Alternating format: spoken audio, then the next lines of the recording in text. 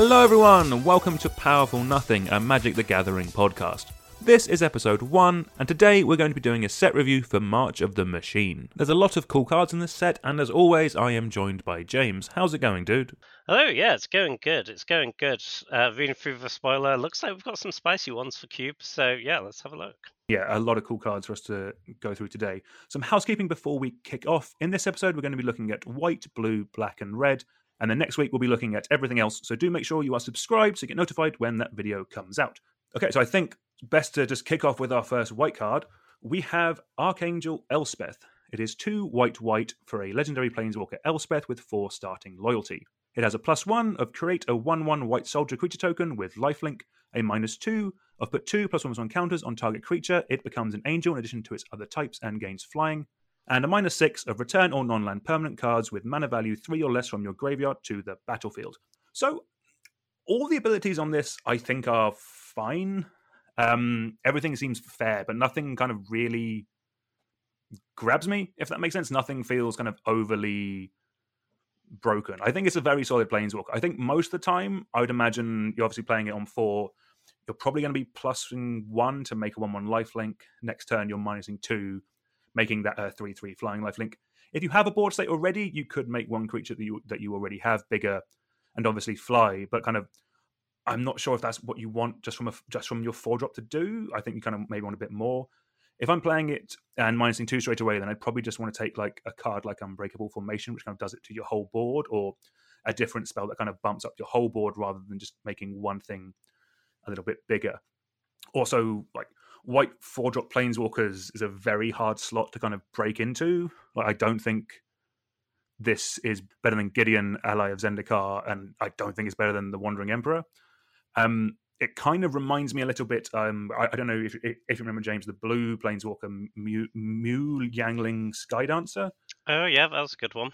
Well, a good one we never saw playing Cube. No, exactly. Yeah. It kind of has a similar style of pattern of kind of like +1 sort of protect itself. Next turn, you minus it to make a flyer.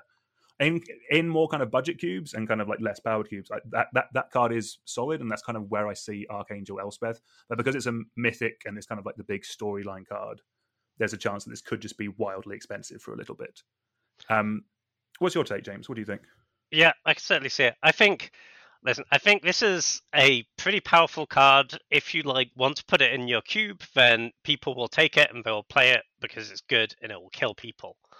On the other hand, it's just really hard to make a case for this over any of the other white 4-drops people put in their cube. The card I was thinking of was Elspeth Knights Errant, which I think kind of used to be a cube staple and has kind of got power crept out a bit by Seasoned Dungeoneer and Palace Jailer and whatnot. But if you compare that card to this one, I think the plus is pretty much the same. The plussing to make a feature. That one pluses to give +3/+3 in flying. It's only till end of turn, but I think that actually matters less than you'd think because when you're using that plus, you're killing them so quickly that normally in 2 turns, it kind of doesn't matter that much if counters stick around. And yeah, I think it's significantly weaker than a card that is already not quite powerful enough to make the cut. But yeah, so if you like that card sweet, I want to put it in, then it's not so weak no one will play it, but it's just not the most powerful option at its spot in the curve. Yeah, no, I'd agree. Yeah, specifically 4-drop in white is a very 4 cube where you can only run so many of them. It's a very competitive slot. Yeah, and that's for sure. Yeah. Cool. Do you want to take away with the next one? Yeah. So next up we have Conjurer's Mantle. It is 1 white for a artifact equipment with equip 1. It has the equipped creature gets +1/+1 and vigilance. Solid start, but we need a little more. Whenever equipped creature attacks, look at the top 6 cards of your library. You may reveal a card that shares a creature type with that creature, so with the attacking creature, from among them and put it into your hand. Put the rest on the bottom of your library in a random order. So I think this is a pretty interesting card. If you put it in, your general white aggressive deck, maybe you have 6 humans. Sure, you'll hit some of the time, but you're not necessarily getting a choice of creatures. You're not necessarily getting a creature you want, and there's a decent chunk of the time you'll just miss. And if you're not hitting, then this is worse than like short sword, and no one puts short sword in their cube. So you need to be able to hit. You need to be able to hit reliably, and that means you need to have a lot of creatures with the same type. So I think this pretty clearly points towards a tribal deck. Now, if you just have one tribe in white, the problem is, say I have like humans is the tribe I have in white. Well, this isn't the best humans payoff you could put in its slot. Where I think this does get interesting is if your cube is really tribal heavy, and let's say I have multiple tribes in white, then this is a really nice pivot card between them. Let's say I had like green-white humans, but also blue-white spirits. And it's really nice to have like a payoff that works in either of those decks, lets you stay open a bit longer in the draft, maybe. So I think it's kind of niche, but maybe there are cubes that go really heavy on tribal. That might be its spot. Yeah, I completely agree. I think the main thing is what the chances are of you hitting this. Like if you're hitting every other swing, then it probably doesn't get there. But if you can, what's the math on this? There's like 30 cards in your deck by the time this is coming down and equipping, something like that. What's that? What do you need? Like 5? Is that only 5? 5 other humans, would you say? Or yeah, but remember, it's 5 humans left in your deck. You already have 1 human that you've drawn. Yes. But I think the bigger issue is, right, let's say you have 6 humans and that's your most represented creature type. But then a bunch of the time, the creature that you happen to have drawn and be attacking with won't be a human. It will be like your hippogriff, and you have 1 hippogriff, and this is no good. You have a 0 chance of hitting other hippogriffs. So, I think it's more like finding that creature that is of the represented type, and you don't get to choose which of your creatures live and you get to attack with. So you kind of need to have like quite a density of one type, I think. No, I think that's fair. Like I'll be honest. I think I'm a little higher on this card, but that's kind of just it is a thing of just like in my own cube I have is it Thalia's Lieutenant, and the one that when you play a human after it gets a count on it, that kind of thing, and just like most good white creatures nowadays are just naturally humans. Like it isn't that hard to just have half your white cards be humans. Like Sure.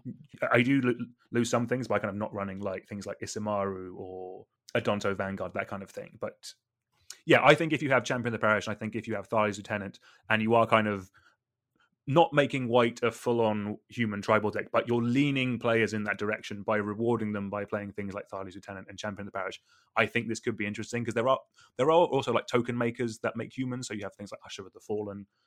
Again, you have to put this on the token, not the actual creature, so that isn't fantastic. But yeah, this could be a bit dirtly if you're not going full-on tribal. But yeah, no, I can see it. Maybe I'm underrating it a little bit for like human tribal or whatever. As you say, I think in your cube you don't make massive sacrifice in card quality, and you do just have a lot of humans. But I do think you need a lot of humans for it to be good.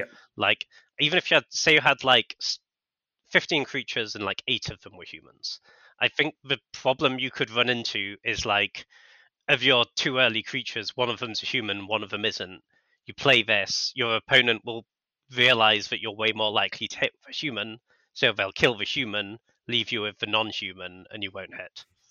Yeah, I guess the other way it could go is you could hit all of your humans in the top 6, put one of them in your hand, and then put a load of good creatures onto the bottom of your library.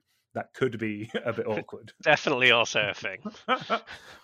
Cool. Well, yeah, I think let's move on to Elesh Norn, which is our first of a couple double-sided cards of the day. So Elesh Norn is 2 white for a legendary creature, Phyrexian Praetor. It is a 3/5 with Vigilance. Whenever a source an opponent controls deals damage to you or opponents you control, that source's controller loses 2 life unless they pay 1 generic mana. It also has the activate ability 2 and a white, sacrifice 3 other creatures and exile Elesh Norn, then return it to the battlefield transformed under its owner control. Activate only as a sorcery, and it transforms into the Argent Etchings, which is a saga. Chapter 1, which happens straight away as soon as you do this, incubate 2 5 times, then transfer incubator tokens that you control. So this is the first time we've seen incubate. This basically means you make a incubator token with +1 counters on it equal to the incubate number. So with this first chapter of this saga, you make 5 incubate tokens, all with 2+1 counters on them. Incubate generally just says pay 2 generic mana to flip them, but this card flips them all straight away. So effectively, just with the chapter 1, you are putting 10 power onto the board. That is pretty scary. It gets scarier in chapter 2 with creatures you control get +1/+1 and gain double strike until end of turn. And then chapter 3, destroy all other permanents except for artifacts, lands, and Phyrexians. Importantly, the incubated tokens transform into Phyrexians. Exile the Argent Etchings, then return it to the battlefield. So you flip it back into the front side of Elesh Norn. So there's a lot to go over with this card. It is a lot of card. There's a lot of words. Front side first. So the important part of the front side for me is that ability of your opponent losing 2 life unless they pay 1 triggers if damage is dealt to not only you, but your permanents that you control. So that means that if they're just blocking you, or just blocking your creatures, or just any kind of combat damage like that, if they don't pay 1 for each occurrence of that, they will lose 2 life. That can really add up to a lot of damage very quickly, or if not, kind of just like really stifle what your opponent is trying to do, because it just makes everything, all of their choices, very miserable. How that effect works on a card, so kind of as a 4-drop in an aggro deck, it means that your opponent always has to pay 1 whenever they deal damage to your opponent, so it means that they can't really be blocking your stuff unless they are just leaving all their mana up and not doing anything. Then obviously this card is also going to be quite solid, I think, in a control deck. It's quite good in a number of things. Like, do you need to stabilize? Good, here you go. It's a 3/5 vigilance that has that abilities. Of all the Praetors we're going to be talking about over the 2 videos, we're not talking about all of them. But I think this is probably the second most likely to flip. Like 3 other creatures is not nothing as a cost. But if you already have tokens, if you're already doing aristocratic stuff, it is definitely doable. Like realistically, all you have to do to flip this is to just curve out. You can curve out, play Elesh Norn, flip it the next turn, and then you're putting 10 power onto the board immediately. And then the next turn, they're all attacking as 3/3s with double strike. That's like 30 damage potentially on turn 5, unless my math is wildly wrong. Like the fact that this card is, I think, going to be solid as a 4-drop in an aggro deck, and then just as a control deck, like it was like a year ago we were playing like 7 mana for like Curabest the Sea God as like a control finisher. This just asks you to curve out and play this on 4, and you're probably going to win. Yeah, I think this is incredibly powerful. I think the spot where I think it's best is a go wide deck. For a bunch of reasons. Obviously, you have the mass pump on the back, but I think more importantly, it's way easier to flip if you're making creature tokens, and you're not like sacrificing your whole board that you've invested a bunch of cards into, because it is worth noting they get a opportunity to respond to you playing that cost. There is a world where you go pay 3 mana, sacrifice 3 creatures, you put this trigger on the stack, and your opponent goes, okay, cool, Swords to Plowshares, and you're down your 3 creatures and your Elesh Norn. Oh, that is miserable. And okay. You're in a lot of trouble. But I think subtly that first ability is kind of also a go wide payoff. Because if you have like one other creature that's like a 4/4 and this, then that ability doesn't matter very much. They can, if you're going to attack them, they can either leave up, and they're going to block. They can either like leave up 1 mana, or they can just take 2. It's not a huge deal. It doesn't really matter. But if instead of having that 1 4/4, you had 4 1/1s, and you're going to swing them with all of them, well, they kind of can't block them, because they take more damage from blocking them than if they don't block them, and they can't leave up 4 mana every turn. And this really scales. If you play something like a Secure the Waste and make like 10 1/1s, you can, they're just unblockable now, and it even works. They also can't attack into them. If they attack with a 5/5 and you block with 5 1/1s, well, if you deal 1 to each of them, they're taking 10. Yeah. They could just deal all the damage to one of them, but then they don't kill your creatures. I think if you make a lot of creatures, that Punisher ability gets way more powerful. I think it's like pretty medium if you're just like playing generic big guys. But I think if you're going wide, it's pretty good. And then obviously it lets you flip your planes, well, flip into the Saga at a much more achievable cost. And the Saga's pretty unbeatable, honestly, isn't it? As you say, 10 power split over 5 bodies. Next turn, they all have double strike. I don't see how you win. Is there a world, like, do you think in 1-on-1 someone will ever flip this back? Like, are you ever? Is Ellis Norn ever coming back the second time? I really don't think that matters now. Yeah, they are already dead, unless you just really want to and you don't attack with all your 3/3 double strikes. I don't really see that one coming up too much.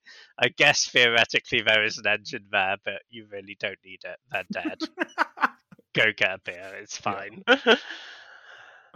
But yeah, no, this card's super pushed because it's the fact that you get all this on a really respectable body as well. Like 4 mana 3/5 vigilance is not at all bad. Yeah, one hell of a card. Yeah. So assuming your play group enjoys like reading comprehension tests, I think this is a really good card. But nice. Dear Lord, Wizards.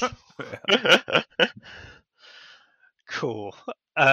Next up, we have Guardian of Ghirapur. This is 2 and a white for a 3/3 flyer. It's a creature angel and has, when Guardian of Ghirapur enters the battlefield, exile up to one other target creature or artifact you control. Return it to the battlefield under its owner's control at the beginning of the next end step. So I think the card that comes to mind for me with this one is Flickerwisp. If you haven't played with these flicker effects much, they can be really powerful if you just build around them a little. And obviously this scales with the amount of enter the battlefield abilities you have. If you go like Blade Slicer into this, you're having a great time. Now, if we compare it to a Flickerwisp, the upside is it's a 3/3, not a 3/1. That is a huge deal. It means you don't just get blanked by, I played a Lingering Souls and now this creature does nothing.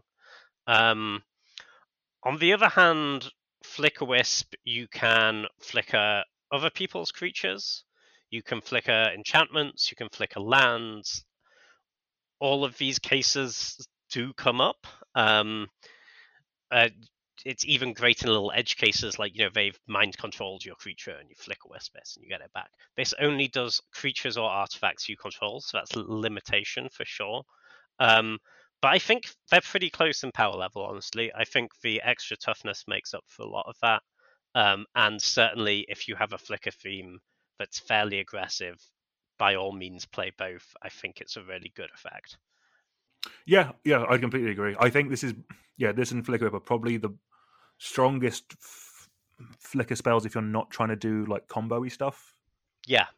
It's you have a flicker sub-theme in your aggressive decks, and these are already really good aggressive creatures. Yeah, exactly. I guess the biggest difference is so this one doesn't combo with stuff because it brings things back at the beginning of the next end step, whereas things like Restoration Angel and Felidar Guardian bring things back straight away, so they tend to kind of lead to more combo-y stuff. Like, But yeah, I completely agree. Yeah. If you're doing enter the battlefield stuff, or just if you just want to reset the initiative or something like that, then yeah, I think Guardian of Ghirapur is a very solid creature on a very decent body. Like 3 mana 3/3 flyer is just actually very good. That's a clock. Yeah, Precious Planeswalkers, and also Precious leads us into our next card nicely by attacking battles. What does that mean? It does. Well, so yeah, this is our first battle. We'll give a quick TLDR. I will put a link down in the description below to a video I've already done where I kind of talk about battles in a bit more detail. Like, there's definitely some kind of cool things to do with them. There are some more edge cases. We'll kind of generally be talking about them as they are going to be used in Cube. The TLDR of battles is that you cast them for the front side and you get an effect straight away, kind of like a sorcery or like an enchantment that has an ETB effect. When you do, you give the battle to an opponent and they have to defend them, kind of like how they would defend a planeswalker that they control. So you can attack them, you can deal damage to them.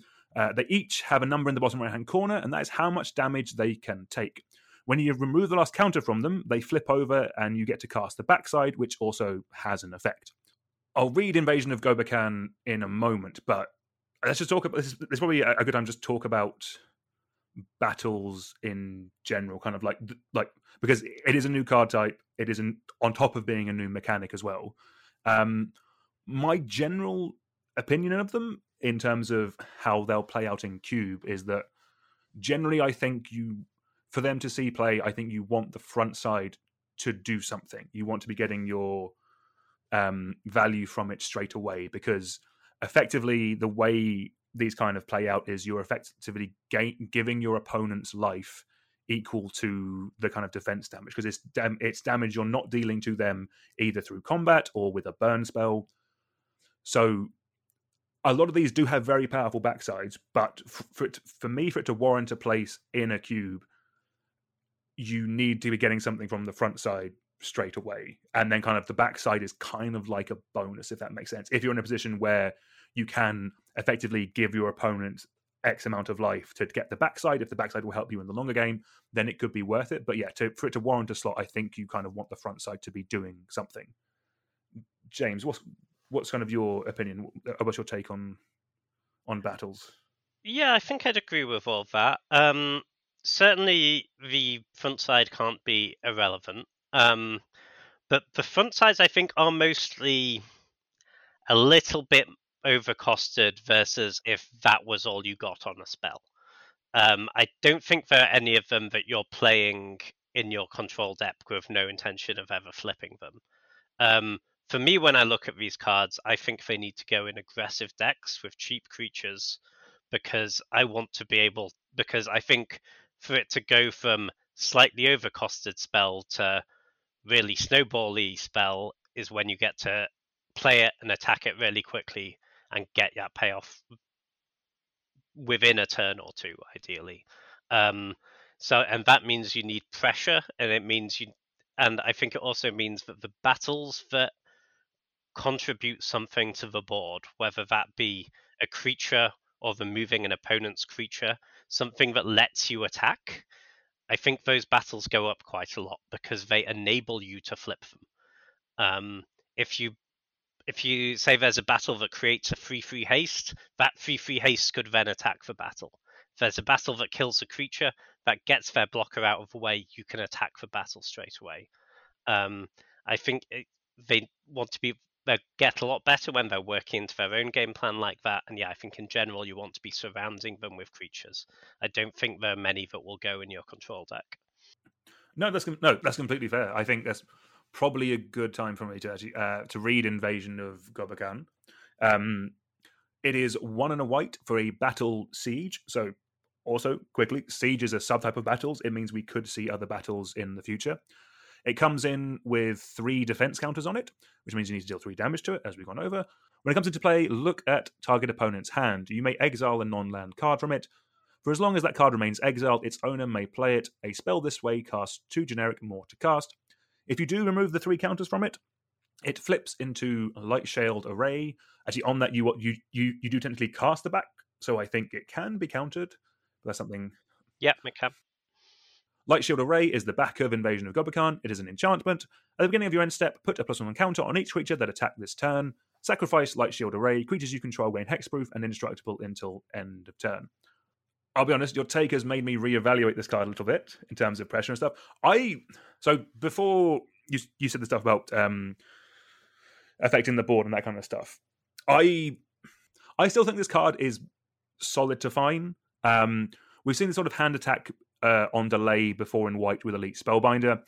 That is 1 more mana, but you do get a 3/1 flyer, which I will agree 95% of the time, if not more, will just be better because you have something that can actually kill your opponent or block, that kind of thing. But the fact that this also only has defense counters of 3 mean that you can defeat this battle at not too much of a cost. Like, you can play this on, I guess, turn 3, and you could kill it on that turn, effectively, if you've just curved out beforehand. The flip side of this, putting a count on each creature that attack this turn, I do think is quite good, because I'm assuming because this checks at end steps, it'll also include the counters on the creatures that have attacked the battle and caused it to flip. Which I think is kind of solid, because I know aggro decks don't really want to be taking a turn off and giving your opponent some life. But if the flip side of that is your creatures are bigger for next turn when you are swinging through to them, that could be good enough. And then just kind of as a package of the card, like I think the fact that if you are in that aggressive deck, you can kind of you can put their board wipe preferably or their removal spell on delay. You can then attack this, flip it, and then you have that protection for it. So this can sacrifice to basically blank your opponent's board wipe that you, in theory, have seen coming. That might be like the ultimate perfect scenario for this. And outside of that, it might not be good. I am completely open to that. But I do think this card is interesting, and it's one of the two battles that I am at least intrigued to potentially test. What do you think, James? What's your take? Sure. I don't think it's terrible. I think I'm a little bit lower on it than you, maybe. I agree it certainly has to go in an aggressive deck. We're not just in for this front side on its own. I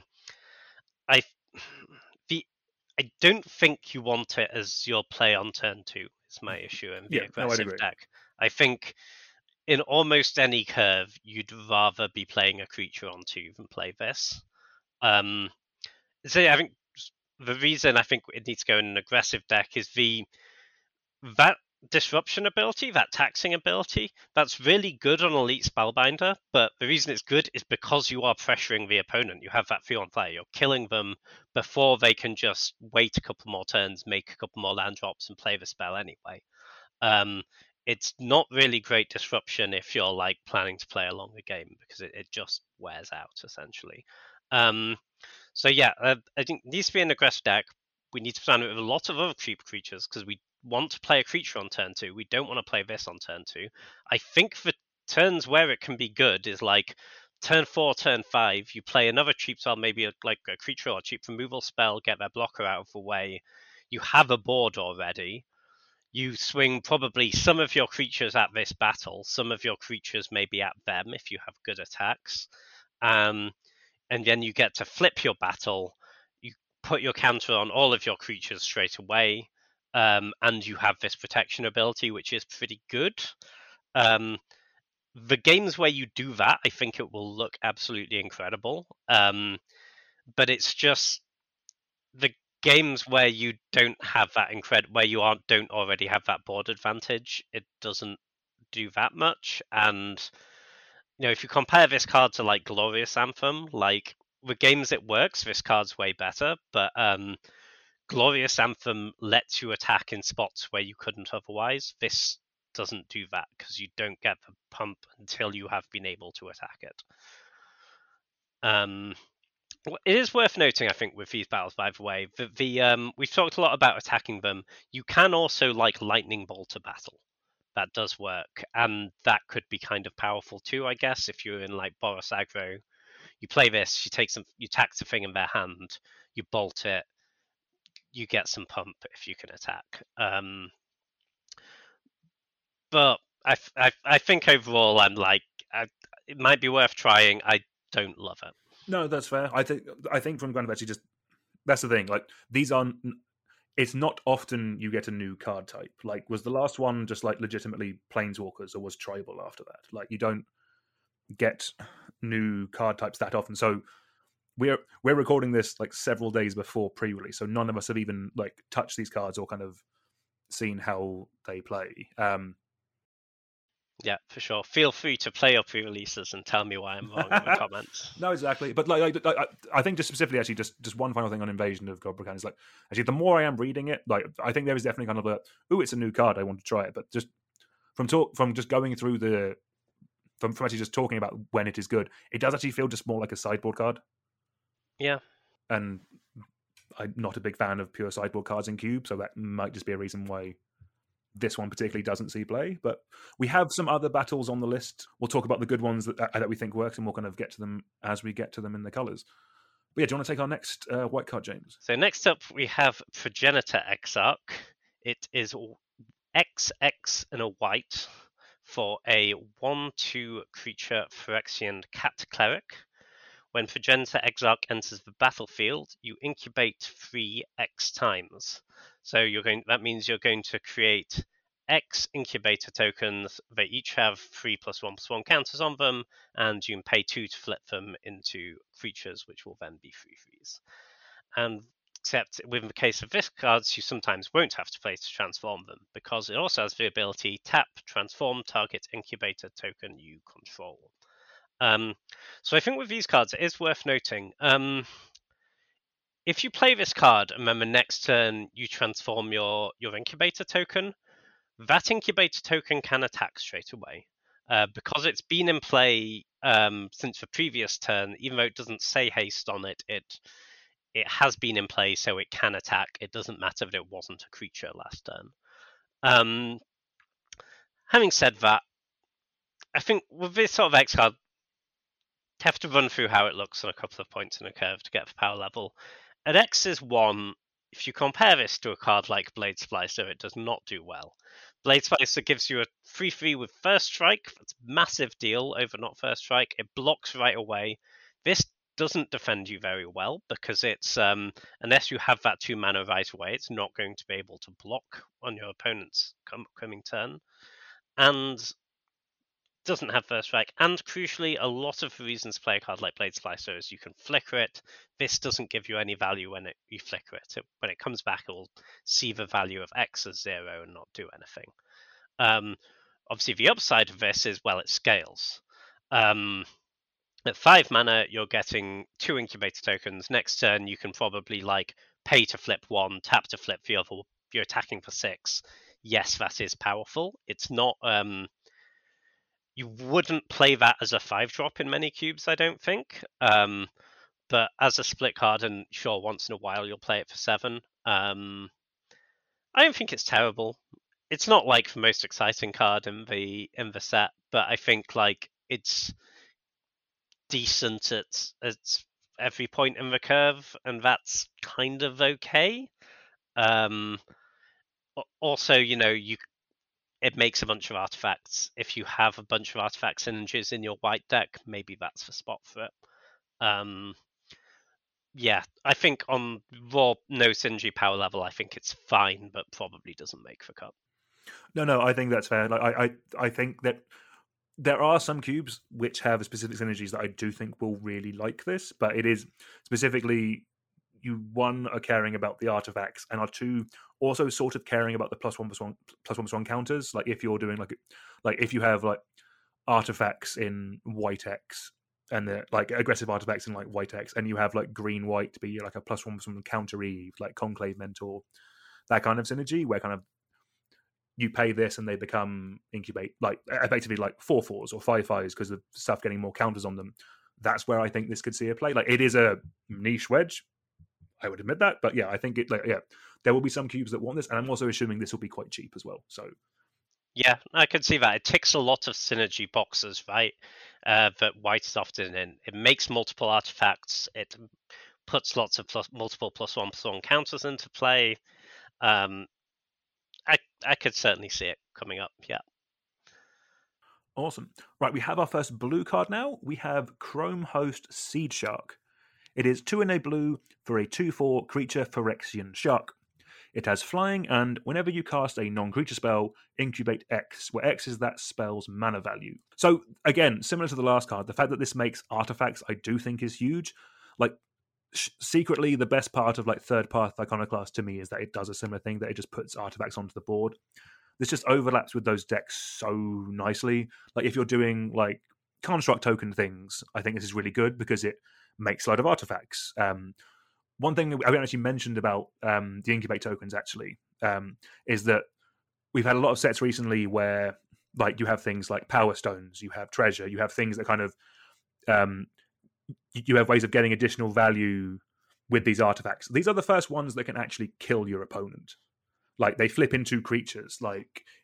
This could add up quite quickly. And then I think they're fine just in your standard is it tempo type deck.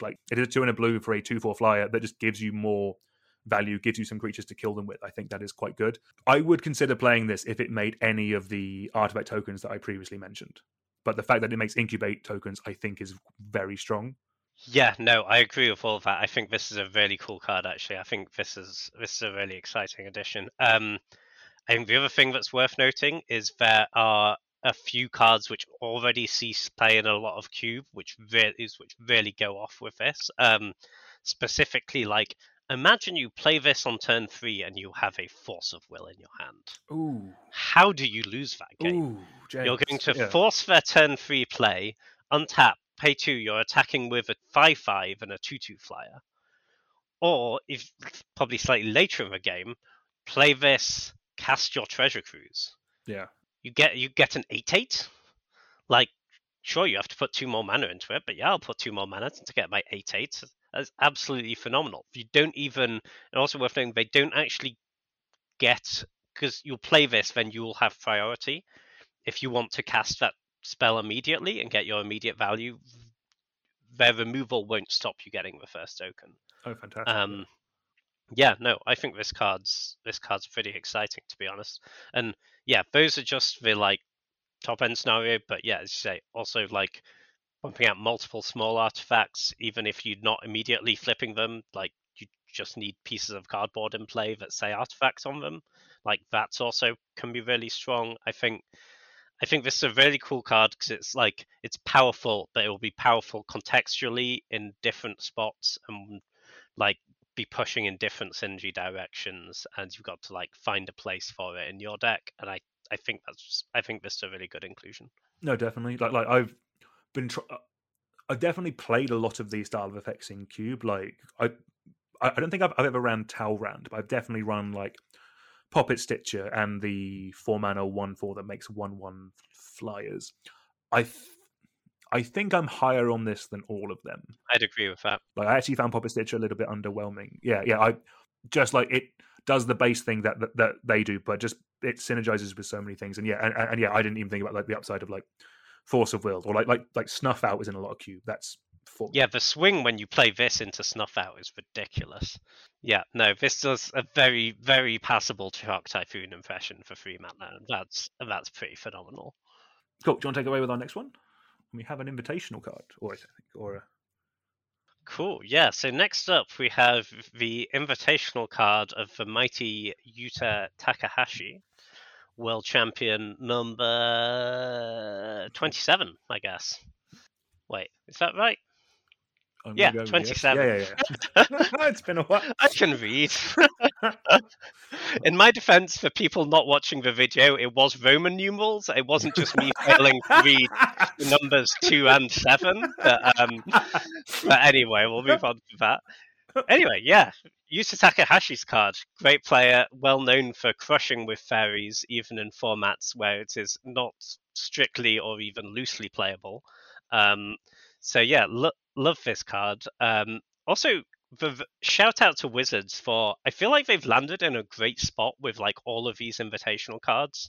Like Paolo's one was great, Javier's one was great. They always seem to end up in that nice spot of like good, playable, interesting, never busted. So yeah, good on them for that.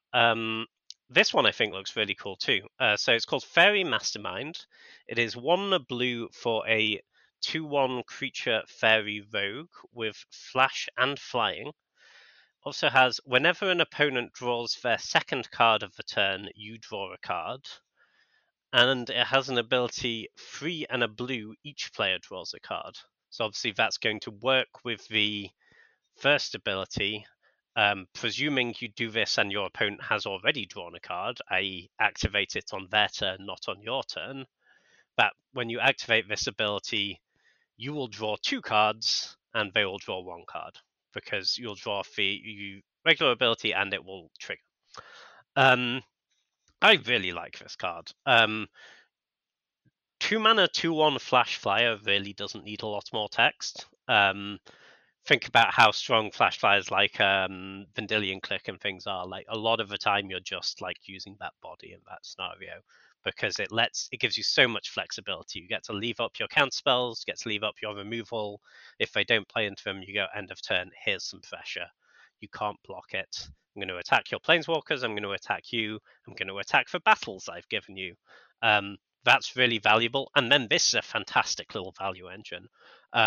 You'll get an incredible amount of value just off that the passive without ever activating this. If your opponent has a Ponder in their hand, they're absolutely miserable. Anyone who's played with or against a Hull Breacher knows what I'm talking about.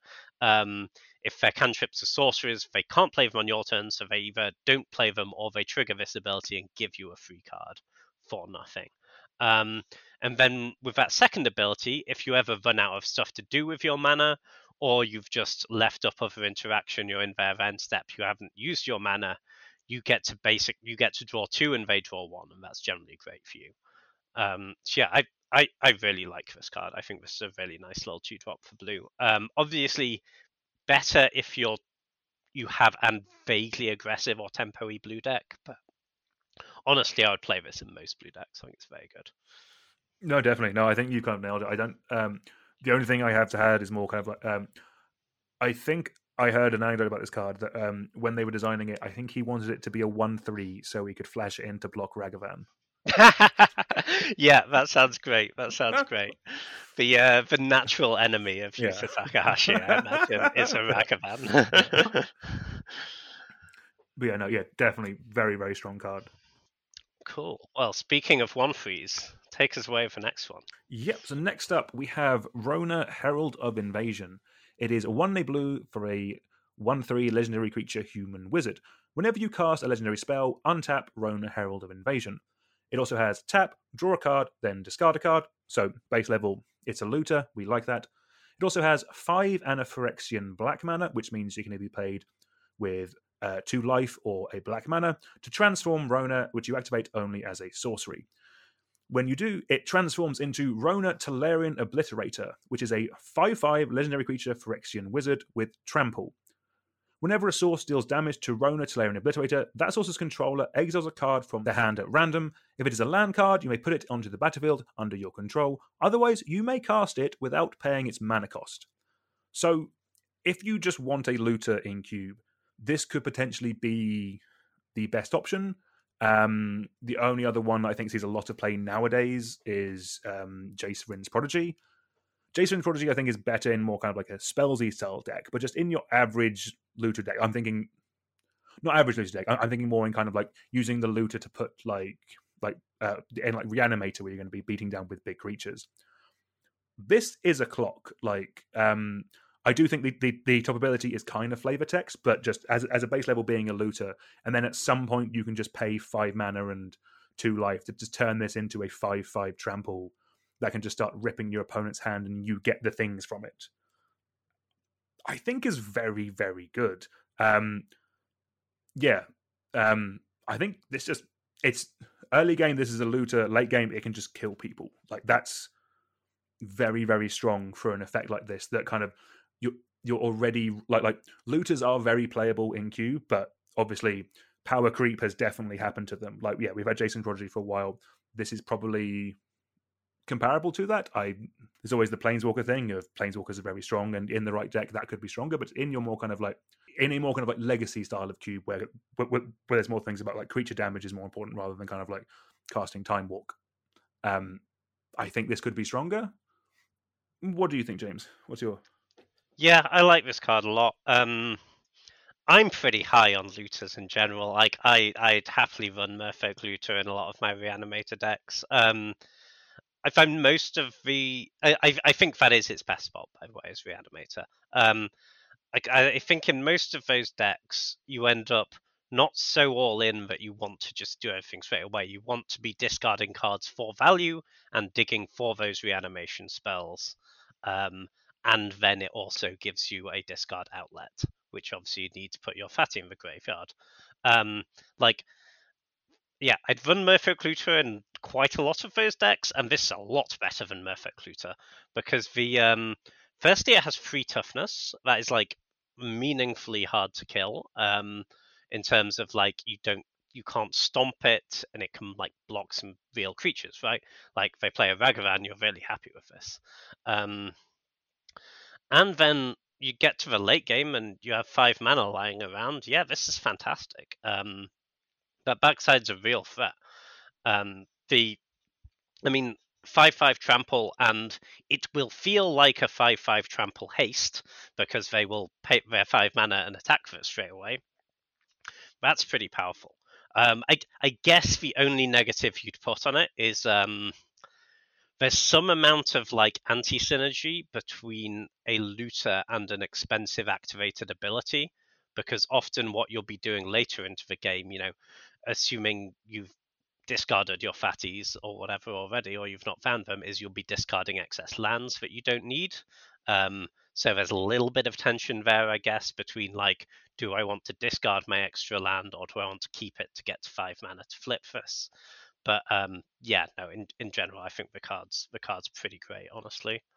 No, exactly. Like it's almost like the flip side is almost like your backup in a reanimated deck. Like, say you do the thing that you reanimate your thing, awesome, but then it just gets pathed or something like that. Like it's gone. This gives you that backup reach to kind of keep pushing the damage through in case you don't draw your next reanimation spell, or in case your big reanimation target is exiled. Like it can be your threat. Yeah, for sure. It's like, well, you killed my previous 2 fatties.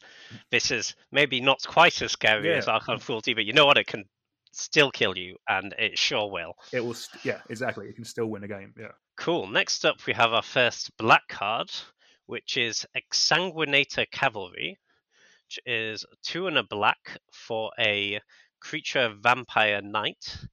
It is a 2/3 with menace and lifelink. Good keywords.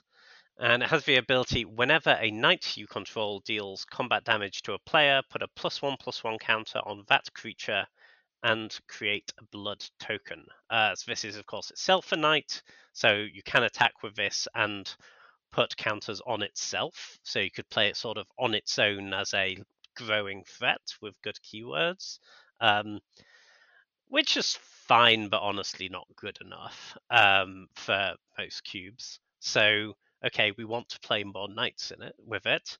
Now, as a creature lord, I think this looks pretty powerful. The problem is the tribe it is supporting is knights, and there really aren't that many good ones, especially not in black. Yes, knights is supported in this set, but all the other good knight playoffs are blue and white. So I really don't know how you have like Knight Tribal in your deck in black. I know there are some old cards that support that. There's a knight that lets you like play your knights from the graveyard, which is pretty cool. Oh, what do you mean Hakon Stromgold Scourge? Yes, that is what I mean. That one is sick, yeah. Yeah, no, so I could see the knights thing, yeah, maybe in a more budget cube. It's not going in the most powerful cubes, but yeah, there are payoffs, like Hakon lets you replay your knights, Ariel, Knight of Windgrace makes a bunch of lights. You have like, I guess, playable Knight 2-drops in like Knight of Grace, Knight of Malice, and then Acclaimed Contender finds you some knights.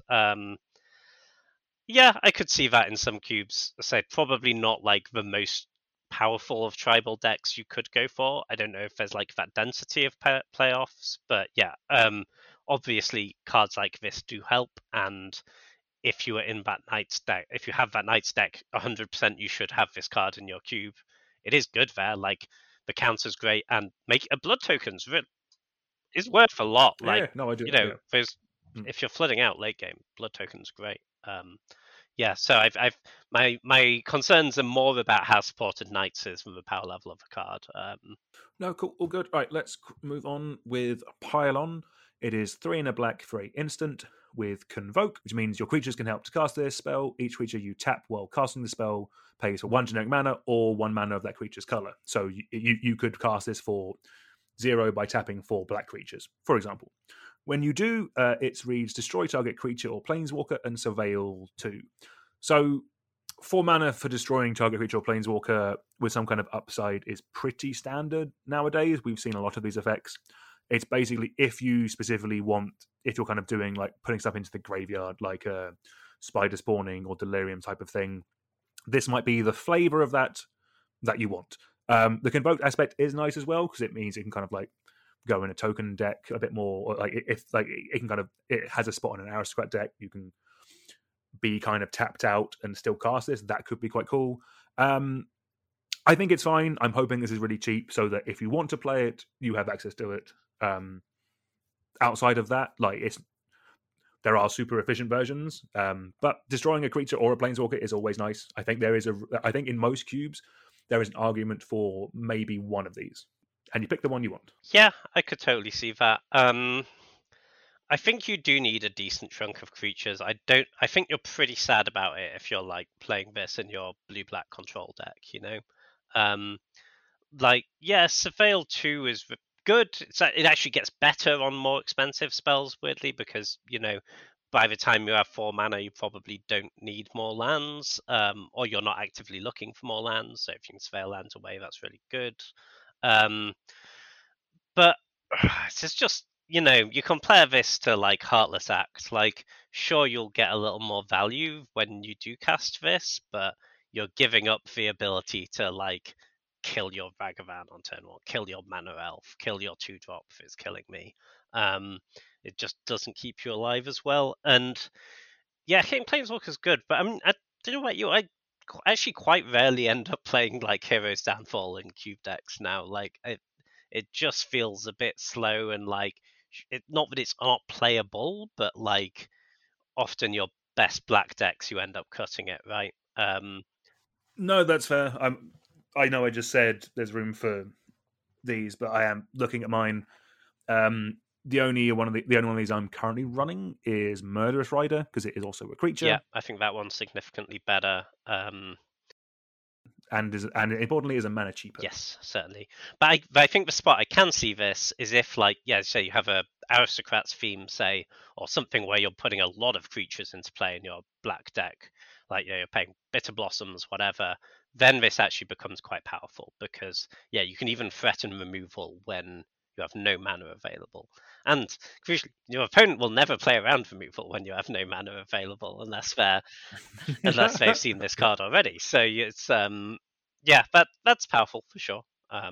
So probably has a spot in some in some cubes. I think if you have like a black deck that puts a lot of creatures into play, then like cutting a Hero's Downfall for this is probably a pretty good change. Cool. Next up, we have Traumatic Revelation. It is 1 black for sorcery. The target opponent reveals their hand. You may choose a creature or battle card from it. If you do, that player discards that card. If you don't, incubate 3. So I think it's kind of like a despise, but if you miss, you still get something.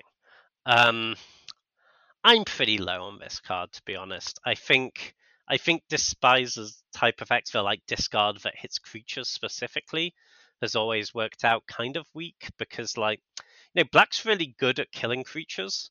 The reason why stuff like Duress is pretty good is that it can like disrupt the stuff that would be hard for you to disrupt otherwise. And like sure this gives you a buyout when you miss, but like it's pretty bad. If you paid 2 mana to do this, and then 2 mana to flip into your 3/3, you played 4 mana for a 3/3. This is not a thing you can do and like too much and win games of cubes. It's I don't see it personally. What do you think? No, I think that's completely fair. I think so. Yeah, you are completely right. It is effectively 1 mana for a despise to kind of have the backup of you get a artifact token. In most power level of cubes, I don't think it could see play, but there is probably an element of in Pauper because they don't have things like Thoughtseize or Duress is a common. Is Inquisition? Inquisition is, I believe, an uncommon. Despise itself is, I'm pretty sure, a common though. If you wanted that effect. Okay. No, that's fair.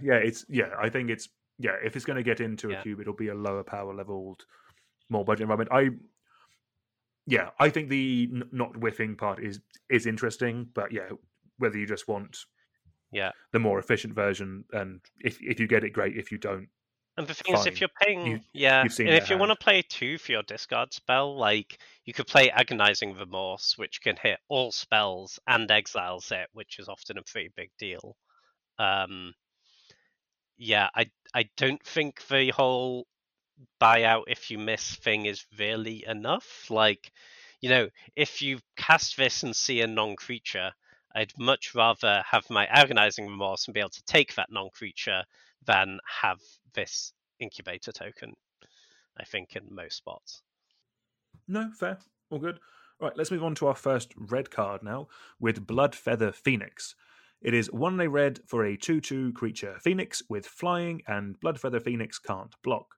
It also has, whenever an instant or sorcery spell you control deals damage to an opponent or battle, you may pay a red. If you do, return Bloodfeather Phoenix from your graveyard to the battlefield. It gains haste until end of turn. So I do like this card. It seems very solid. It's a very solid red aggressive card. That can go into other decks because it can be recursive. Just let's do the body first. Just like 2 mana, 2/2 flyer in red will just get through for damage. Like red is very happy with that.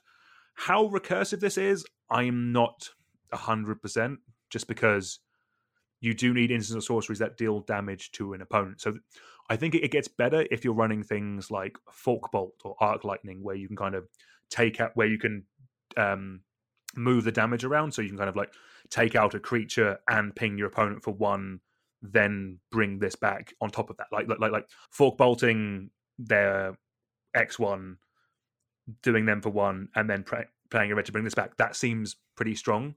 I did have a count through my cube earlier. How many? So in my 540 cube, how many ways do you think, James, I have way of bringing this back? I guess maybe 5. Oh, okay, there's actually 12. Oh wow. Oh yes, yeah. Okay, I could see that.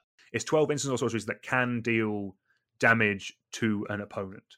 Obviously, things like Lightning Bolt, quite a bit of the time you want to use on a creature. You don't necessarily want to use it on an opponent, but it could be used to then bring this back. Do you think 12 is enough? Like I'm going with, that's a kind of ballparky average. Say with a 540, it's somewhere between like 10 and 15. Say with a 360, it's somewhere between like 8 and 12, that kind of thing. Do you think that's enough? I do think that's enough actually, because I think 2 mana 2/2 flyer in red specifically, for those mono red decks is great. I think they're pretty happy with that creature already. And then if you have like 3 ways in your deck, I think this gets really strong because sure, often you might want to bolt their creature normally, but if bolting them comes with a 2/2 flying haste, then yeah, in a lot of spots I'll bolt them instead and be pretty happy about it. You know, deal 3 to you, put a 2/2 flying haste into play, so basically deal 5 to you this turn. Is that's a really big swing. This isn't, comes back and get rid of it at end step. This sticks around, so it's gonna be a threat. A 2/2 flyer is a meaningful threat in a lot of board states. I'm pretty into this card. I think this is like, I find often like 2 drops in mono red. Sometimes there's not like a bunch of amazing ones. There's some like kind of only okay ones that get in there. You see things like Kari Zev making the cut sometimes. Like, fine card, but You have like the top tier, probably, like if you're thinking something like Eidolon, in terms of if we're just thinking mono red, but then it does kind of fall off. Like a lot of them are kind of just 2 mana 2/2s or things like that. Like they're kind of some ones with cool effects. You have things like Shaker Kenra, Felden, Ronim Excavator, that kind of stuff. But yeah, I think in terms of just the amount of damage that will actually deal to your opponent, it does kind of drop off after Eidolon. yeah, honestly, I would play this over like most of the 2 drops that are already in. Like, honestly, even Eidolon, I feel like is slightly, I don't know if this is heresy, slightly overrated in Cube specifically, because it's not like Modern where everyone's playing like 90% cheap stuff. Yeah, I think this card's pretty strong. Like, obviously, if you knock against it compared to a lot of those other cards, it doesn't have haste, so it doesn't like deal that immediate damage. But I think the evasion makes up for that. I think this is it's a really threatening card that they'll have to kill, and when they do kill it, all your burn spells are suddenly pretty scary. No, spectacular. Cool. Do you want to take it away with our next one? Cool. Yeah. So next up we have Death Greeter's Champion. It is 2 and a red for a creature human warrior. It is a 2/1. It has dash for 3 and a red. which is a mechanic we have seen before, but not for a bit maybe. So dash is you can pay the dash cost to put the creature into play, and it gains haste until end of turn. And then at your end step, if that creature is still in play, you return it to your hand. It also has backup 1. So I think this is the first instance of backup we've seen. So backup is when this creature enters the battlefield, put a +1/+1 counter on target creature. So it can be on itself or it can be on another creature. If that goes on another creature, that creature gains the following ability until end of turn. And in this case, that following ability is Double Strike. So this always has Double Strike, but if you put that +1/+1 counter on another creature, it will give that other creature Double Strike until end of turn. So when I first read this, I thought it was like kind of bad just because like the body's pretty underwhelming and for 3 mana, but looking at it again, there is a bit of an engine here with the dash, right? It's kind of slow, but every turn you dash this, you put a counter on something else, and it gains Double Strike until end of turn, and then you get this back at your end step, and you can do it again next turn. So it's kind of good if you're flooding out a bit, I guess, as a way to like push a lot of extra damage, because it's going to be really hard for them to block that creature you put the counter on. And if this creature doesn't have a good attack, sure, it has haste, but you can just not attack with it if you want to just keep that little engine going. Having said that, it's like that's quite a mana intensive sequence of plays, right, to be doing every turn. So I can see the potential. Giving Double Strike maybe to like a really big creature with trample or whatever does seem kind of good, but then it's like, if you just had like another 4-mana creature that could attack straight away, like a Hellrider or whatever, I think that, but most spots that's going to be better, right? But I think the card does have some potential. What do you think? Yes, I think the comparison to things like Hellrider or maybe even Torbrand, like in a like mono red specifically aggro deck, this doesn't compete in terms of just like efficiency of the other cards available to you. But for me, this is kind of like a red X deck. I think this card could be very spicy, like in like a chunky Boros deck where you have like something with a bit of equipment on it, maybe, or you've done some other ways of buffing it up, or like a Gruul Stompy deck again with the trample creatures, that kind of thing. Give your questing beast +1/+1 and Double Strike. That's really scary. It's a lot of damage. Like it does just kill people, and the fact that at like top decking this with nothing else on the board, the worst case scenario is a 3/2 with Double Strike.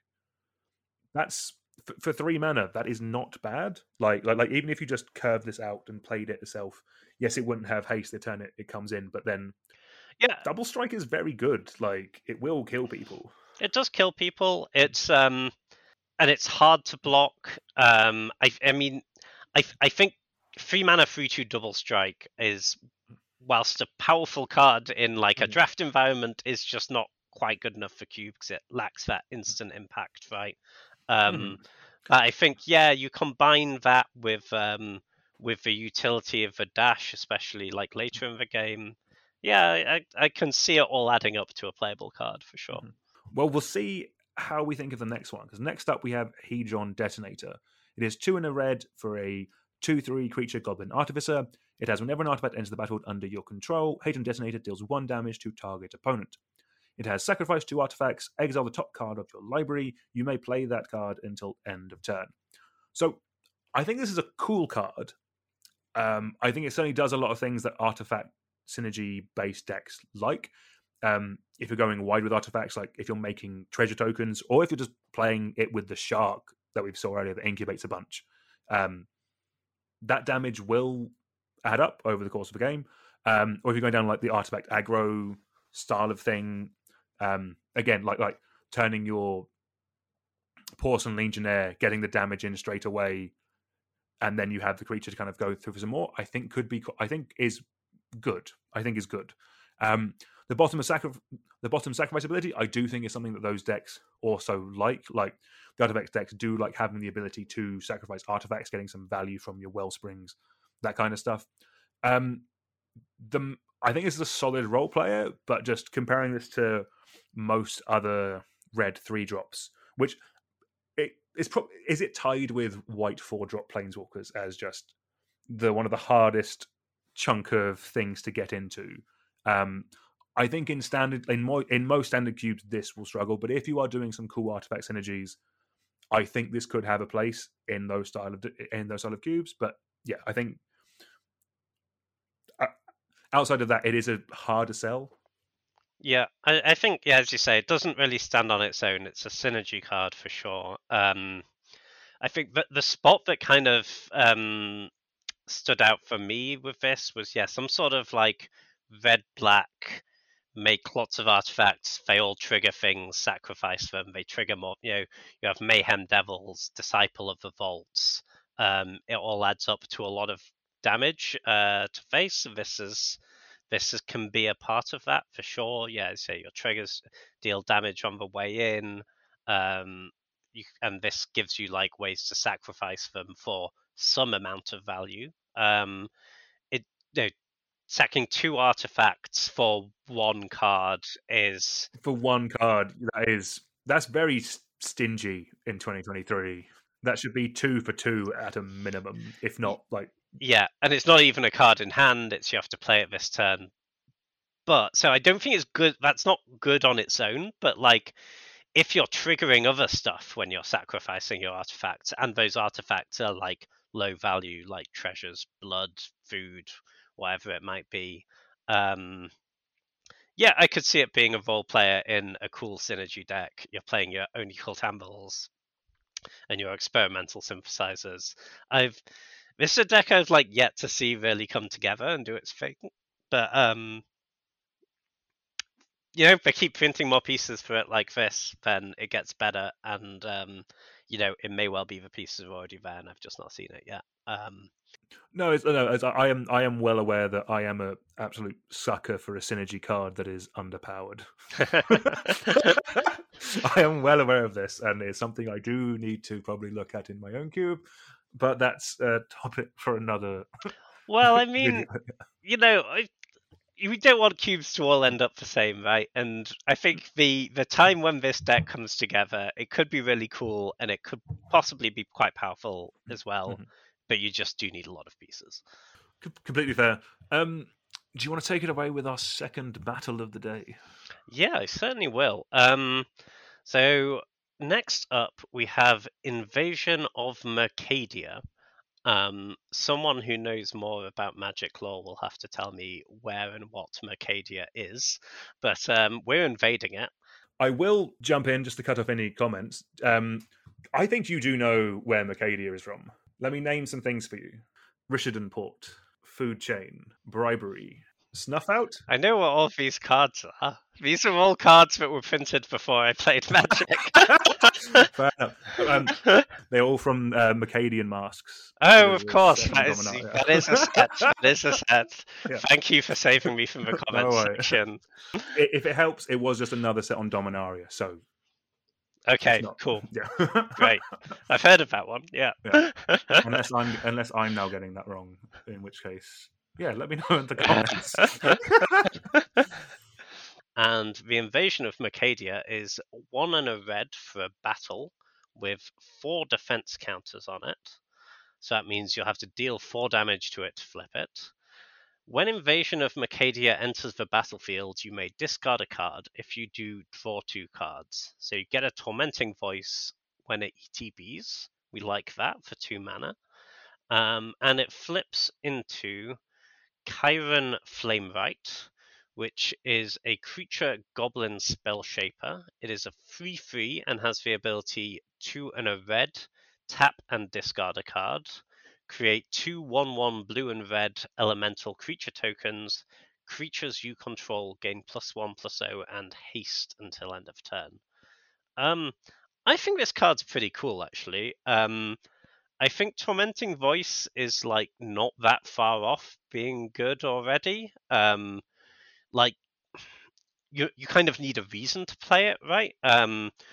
But a lot of red cards are interesting in putting cards in the graveyard. Maybe you're doing some like Goblin Welder stuff, Trash for Treasure, or you can very reasonably play red in your Reanimator deck, and this works in all of those spots.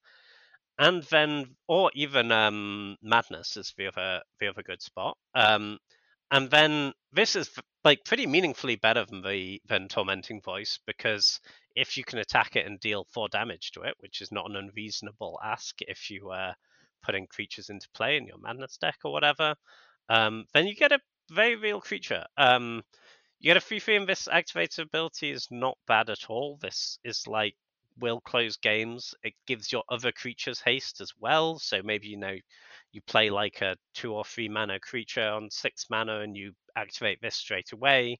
You're hitting with that creature's got bigger, it's attacking straight away, and you have 2 2/1s attacking them. I could see it.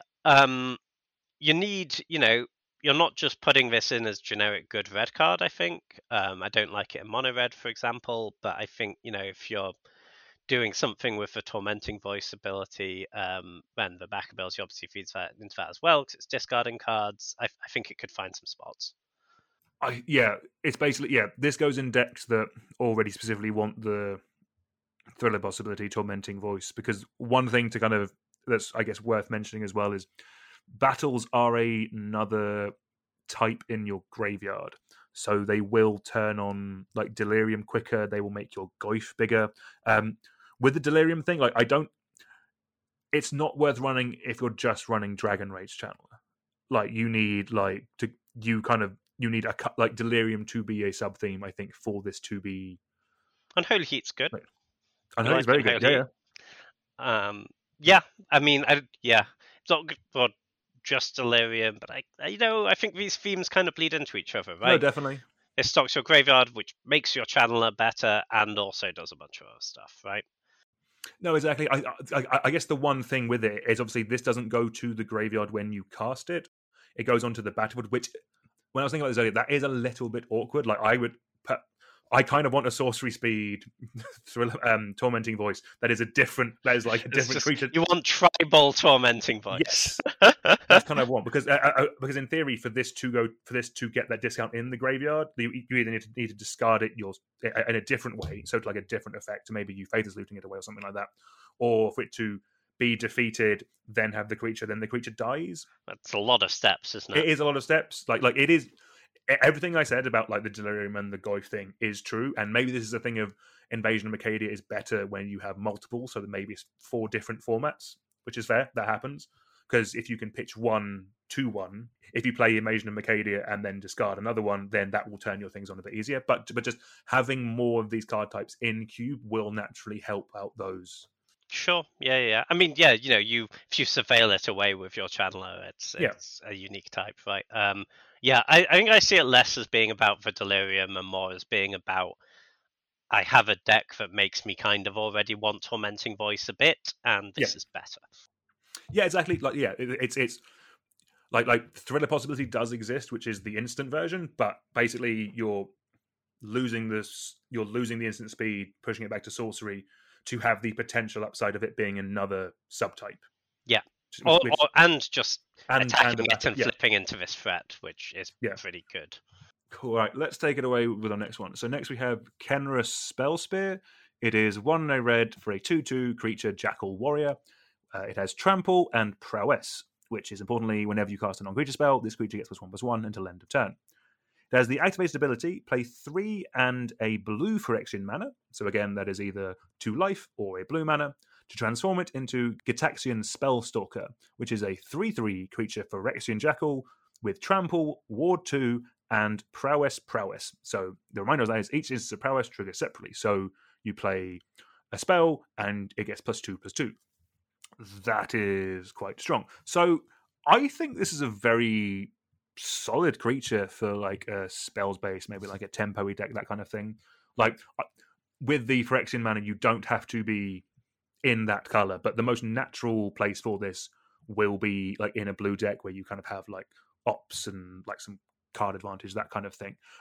There is definitely a place for this in kind of like Feather the Redeemed style like commentary, because like this flipping this, like with a spell that buffs this is a lot of damage, like in like a blitzy style of deck.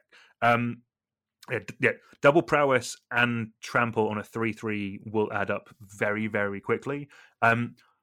In higher power level cubes, I'm not sure because you have like more permanent versions of this, like is it Spell Sprite Dragon or something like that? Sprite like Dragon, yeah. Sprite Dragon, that's it. Like that is a solid card in that kind of deck. This like maybe you could see play there, but the main place I see this personally is something like Peasant.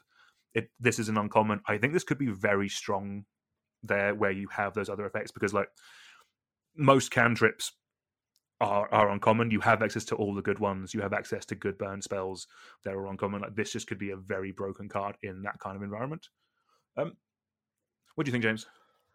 I think I'm a bit higher on this card even than you actually. Oh, really? Yeah, I think. So I agree. Obviously, this is kind of a business in like a blue-red prowess deck, but I think the upside of this over something like Sprite Dragons, I think this is also like pretty playable in mono red. Honestly, like obviously you don't want it in a like 16 creature mono red deck, but most mono red decks don't end up like that creature dense. And we spoke earlier about there not being like a huge amount of great mono red twos, and I think if you compare this to something like Abbot of Carol Keep, which sees a lot of play, I think I kind of prefer this actually. The second point of toughness really matters. It makes for like threat of activation thing pretty real, or threat of triggering it thing pretty real on the prowess, and then only 3 mana to flip. Like on turn, if you have four lands in play, you can go flip this, bolt something. You're attacking with a 5/5 trample ward 2. It's That's scary. It's Yeah. a pretty scary creature. And it doesn't ask a lot of you. Yeah, I'm kind of high on this card actually. Say the trample's really nice, especially with pump spells. Like, you Titan strength this thing, for example. It's absolutely huge. Your opponent's dead. Yeah, I could see this in a few different decks. Honestly, I quite like it. Yeah, only 1 red pip, easy to cast. Compared to a Sprite Dragon or something. I'm pretty in. No, sweet. No, I'm glad to hear. Yeah, it does look like a good card, and it just being an uncommon, it could also see playing a lot of cubes because of that. But yeah, good card. Cool. Next up, we have Rampaging Raptor. It is 2 red for a creature dinosaur at rare. It's a 4/4 with trample and haste. Apparently, red gets questing beasts now, which is pretty cool. You can pay 2 and a red to give it +2/+0 until end of turn. Not limited to once each turn. So if you have enough mana, you can activate that multiple times. And in keeping the Questing Beast theme, it has whenever Rampaging Raptor deals combat damage to an opponent, it deals that much damage to target Planeswalker that player controls or target battle that player protects. So that would be a battle that you have played and given to your opponent to protect. This is a scary card, for sure. Like, 4/4 Trample Haste is just really big. Like, it's kind of what red wants out of its 2-drops. Yeah, whether this goes in like mono red or Gruul monsters. In terms of red 4s, like Hellrider is kind of the gold standard. I don't think it's better than that, but compare this to like Hazoret, which sees a lot of play. I think you could make a pretty defensible argument that this might be better. Hazoret, for those that don't know, is a 4-mana 5/4 indestructible haste, but you can only attack if you have 1 or fewer cards, and you can pay mana to discard a card and deal 2 to them. I think you can argue this is better, because this always attacks on turn 4. Often Hazoret doesn't. And that killing Planeswalker ability, anyone who has played with Questing Beast knows, is pretty powerful. If you play your Planeswalker, they play this, and you're not just losing your Planeswalker, you're taking 4 and losing your Planeswalker. That's really good. And then the pump thing, like, this isn't how you want to spend your mana a lot of the time, but, sometimes you just have mana to spend, and this is quite scary. There's a real threat of activation thing there. The trample also synergizes nicely, obviously, with the dealing damage to planeswalkers. Like, you can't just jump block it. Yeah, I quite like this card. I think it can see a lot of play. Yeah, I don't have too much to say about this card other than it's just really good. Yeah, Like, I like the fact there's less words on it than Questing Beast, but yeah, just 4/4 trample haste for 4 mana is just good. Like, I'm looking at my red 4-drops right now. So currently, I have Caves of Chaos Adventurer, Hellrider, and Torbrand. So the Hellrider and the Torbrand, I think I like the gold standard 4-drops for the mono red deck. But the fact that this is going to be good in the mono red deck, but also good in anything else that's playing red as well, means that maybe there's an argument that Torbrand, maybe I don't know. yeah, Like, I think you could argue for this being better than Torbrand.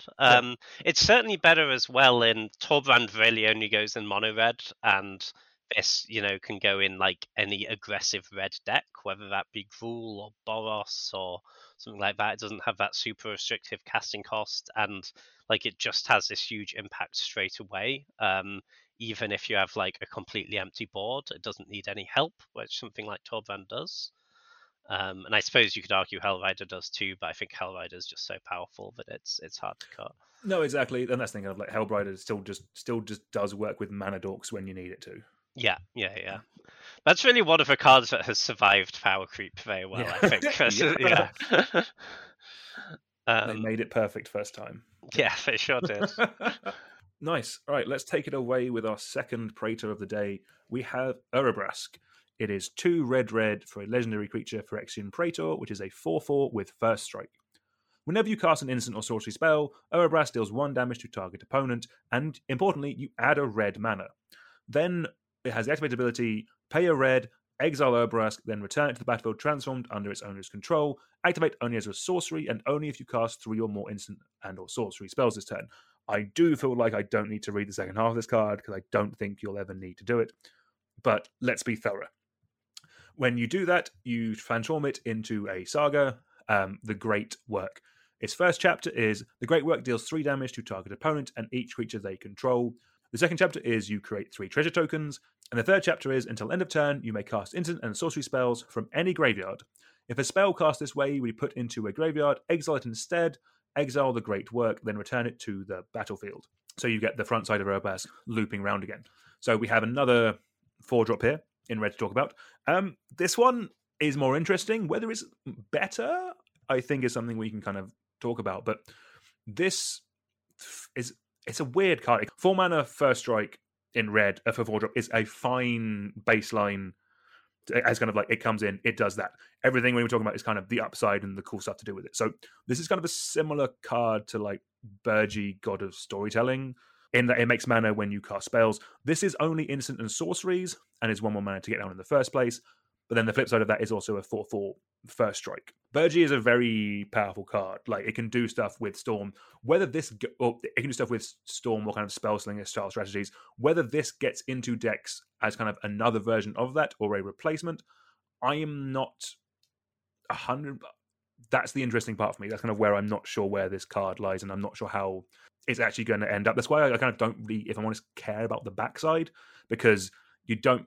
If you're putting this in, you're doing it for the, whenever you cast an sorcery spell, deal a damage to your opponent, make a red, because kind of the dream is you just keep playing like burn spells, or you play increasingly cheap red spells that kind of draw you cards, keep dealing your damage to your opponent. You never really care about the flip side. I mean, yes, the third chapter of the backside is effectively Yawgmoth's Will, but by the time you've got there, you could have just killed them with the 4/4 first strike that does the thing. All that means to me, I think that kind of, I don't think this is a replacement for Burgi in like Vintage Cube. If you're trying to do like Fairer Storm, if that is a possible to be a sentence in like a Legacy Cube, then this could have a place. We're just trying to like, you don't have a Storm payoff, you just have like cantrips and spells that you're just kind of continually pinging your opponent with, like making mana, that kind of thing. Then it could see a place. What's your take, James? I know I kind of rambled a bit there. No, I mean, it's a really interesting card. I I feel like there's a couple of places where it looks like it goes, and it kind of just falls short in both of them. I think in terms of like I'm playing this on the fair, like maybe I have like a high spell density, and I'm trying to get my opponent dead. Like, sure, if you play this, untap, attack with it, play a bunch of spells, you can have a really explosive turn for sure. But also, like, this is true of like most 4 drops you would play in that sort of deck. In terms of in a storm deck, trying to play the Burgee role, obviously the upside is it's also a win condition, right? But honestly, that's like it's a pretty clunky one, and that's not really the pain point in those storm decks. I think that's doesn't make up for the fact that it costs an extra mana versus the front side of Burgee. And Burgee, as a really good portion of the time you want to play it as the Horn, because that's just huge card advantage. It gets you through your deck incredibly quickly. You can often see every card in your deck if you untap with a Horn, and even like Fast as Oracle kill them, or Brain Freeze them out, or whatever it might be. This doesn't do that. It doesn't have that split capability, and the extra mana means it's like significantly harder to play this and go off in the same turn. Often if you go like Burgee Ritual, you tend to have like as much red mana as you need for the rest of the turn. The pain point is often, like they say, you go Burgee Pyretic Ritual, for example. The pain point is often, well, I tapped all of my lands to play my Burgee and my Pyretic Ritual. Now I only have red mana. And adding that extra mana onto that obviously increases that problem significantly. I don't think the 1 damage for each spell really makes up for that. So yeah, and yeah, you can flip it. I don't believe this matters. And honestly, the flipped side is like, sure, it's powerful, but it doesn't really like contribute to winning the game that much in Storm. Like, I suppose there's a world, like, I suppose it would come up if you had it in your Storm deck that you'd like play it, not be able to go off, flip it, kill a bunch of their stuff. Now you have some more time. But the other thing in Storm is like, if you play a creature and pass, like, especially if it's game 1, they generally have all these removal spells that they've not been able to do anything with because you're playing a Storm deck. So they'll just be like, oh, fantastic, I have something to do with my Doomblade, and kill it, and it kind of didn't matter that much. So yeah, I don't think it gets there quite, but I'm like very willing to be proven wrong. And because I think Burgee's like a really sweet card. I love drafting that card. So even if it's a slightly worse version, I could see playing it, but I have my doubts at the moment. Yeah, like everyone, like it is something I could see them throwing like into the Mitgo Vintage Cube just because it's a new mythic. Oh yeah, yeah. Maybe I see it as something that will be in the Mitgo Vintage Cube for like 1 to 2 iterations and then be cut. Yeah. No, cool. Awesome. Right, do you want to take it away with our last card of the day, James? I will. Next up, we have Voldaren Thrillseeker. It is 2 and a red for a creature vampire warrior. It's a 1/1 with backup 2. So when it enters, you can put 2+1/+1 counters on a target creature, and if it's another creature, it gets the following ability until end of turn. The following ability in this case being, you can pay 1 to sacrifice this creature. It deals damage equal to its power to any target. This is not good stats, is the first part of the problem. You're getting 3/3 worth of stats for 3 mana. This is not like exciting in Cube, so you need this ability to be really good. And you're giving something the ability to, you can fling it at an opponent until end of turn.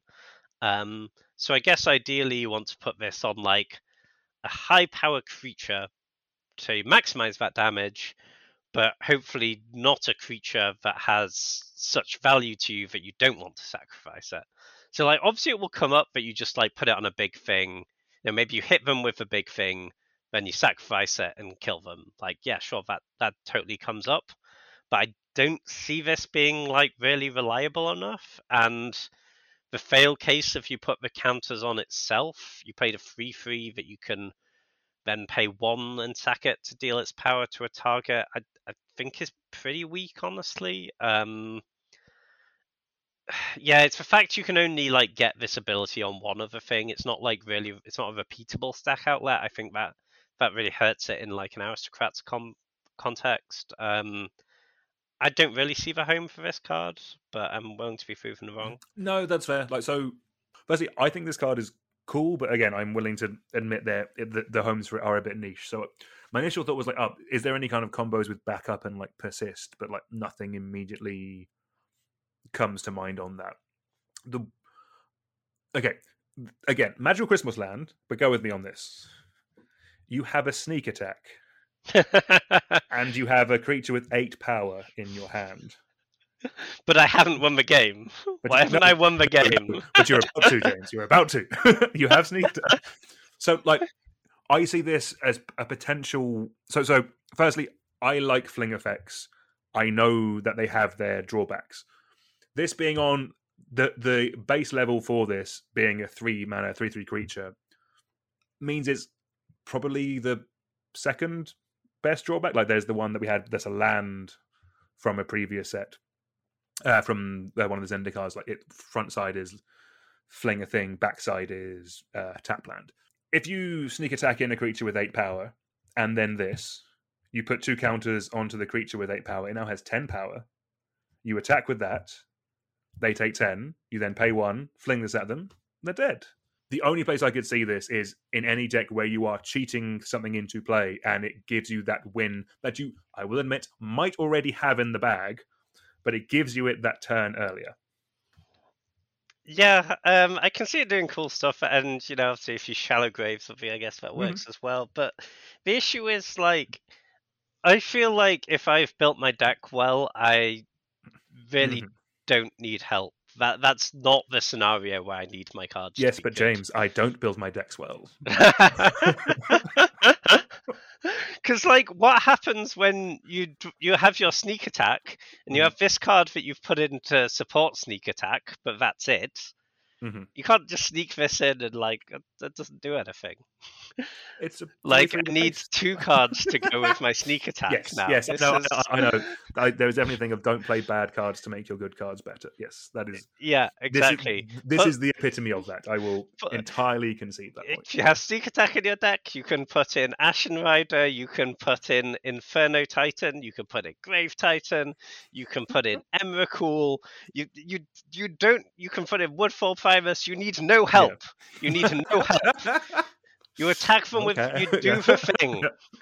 You don't need this, like, random 3/3 in your deck that doesn't really help you the rest of the time. Because, oh, cool, look at me, I got to, like, deal some more damage when I executed my putting in Archon of Cruelty with my sneak attack. No, this doesn't matter. Okay. Okay, noted. Sorry to disparage your dreams. No. It's probably safe to say this isn't going to make it on your top 5 cards of the set. It would be surprising, yes. I think it will. Find out next week, but it would be surprising. No, fantastic. That is a great segue. I think so. We are going to leave it there. James, thank you again for doing this with me. Thank you for your insights and talking me down off of some bad cards. Anytime. Always happy to help. Cool, and thank you very much to everyone watching and listening. Do remember to subscribe so you get notified when part 2 comes out in a couple of days or so. Thank you very much for watching, everyone, and we'll see you next time. Goodbye.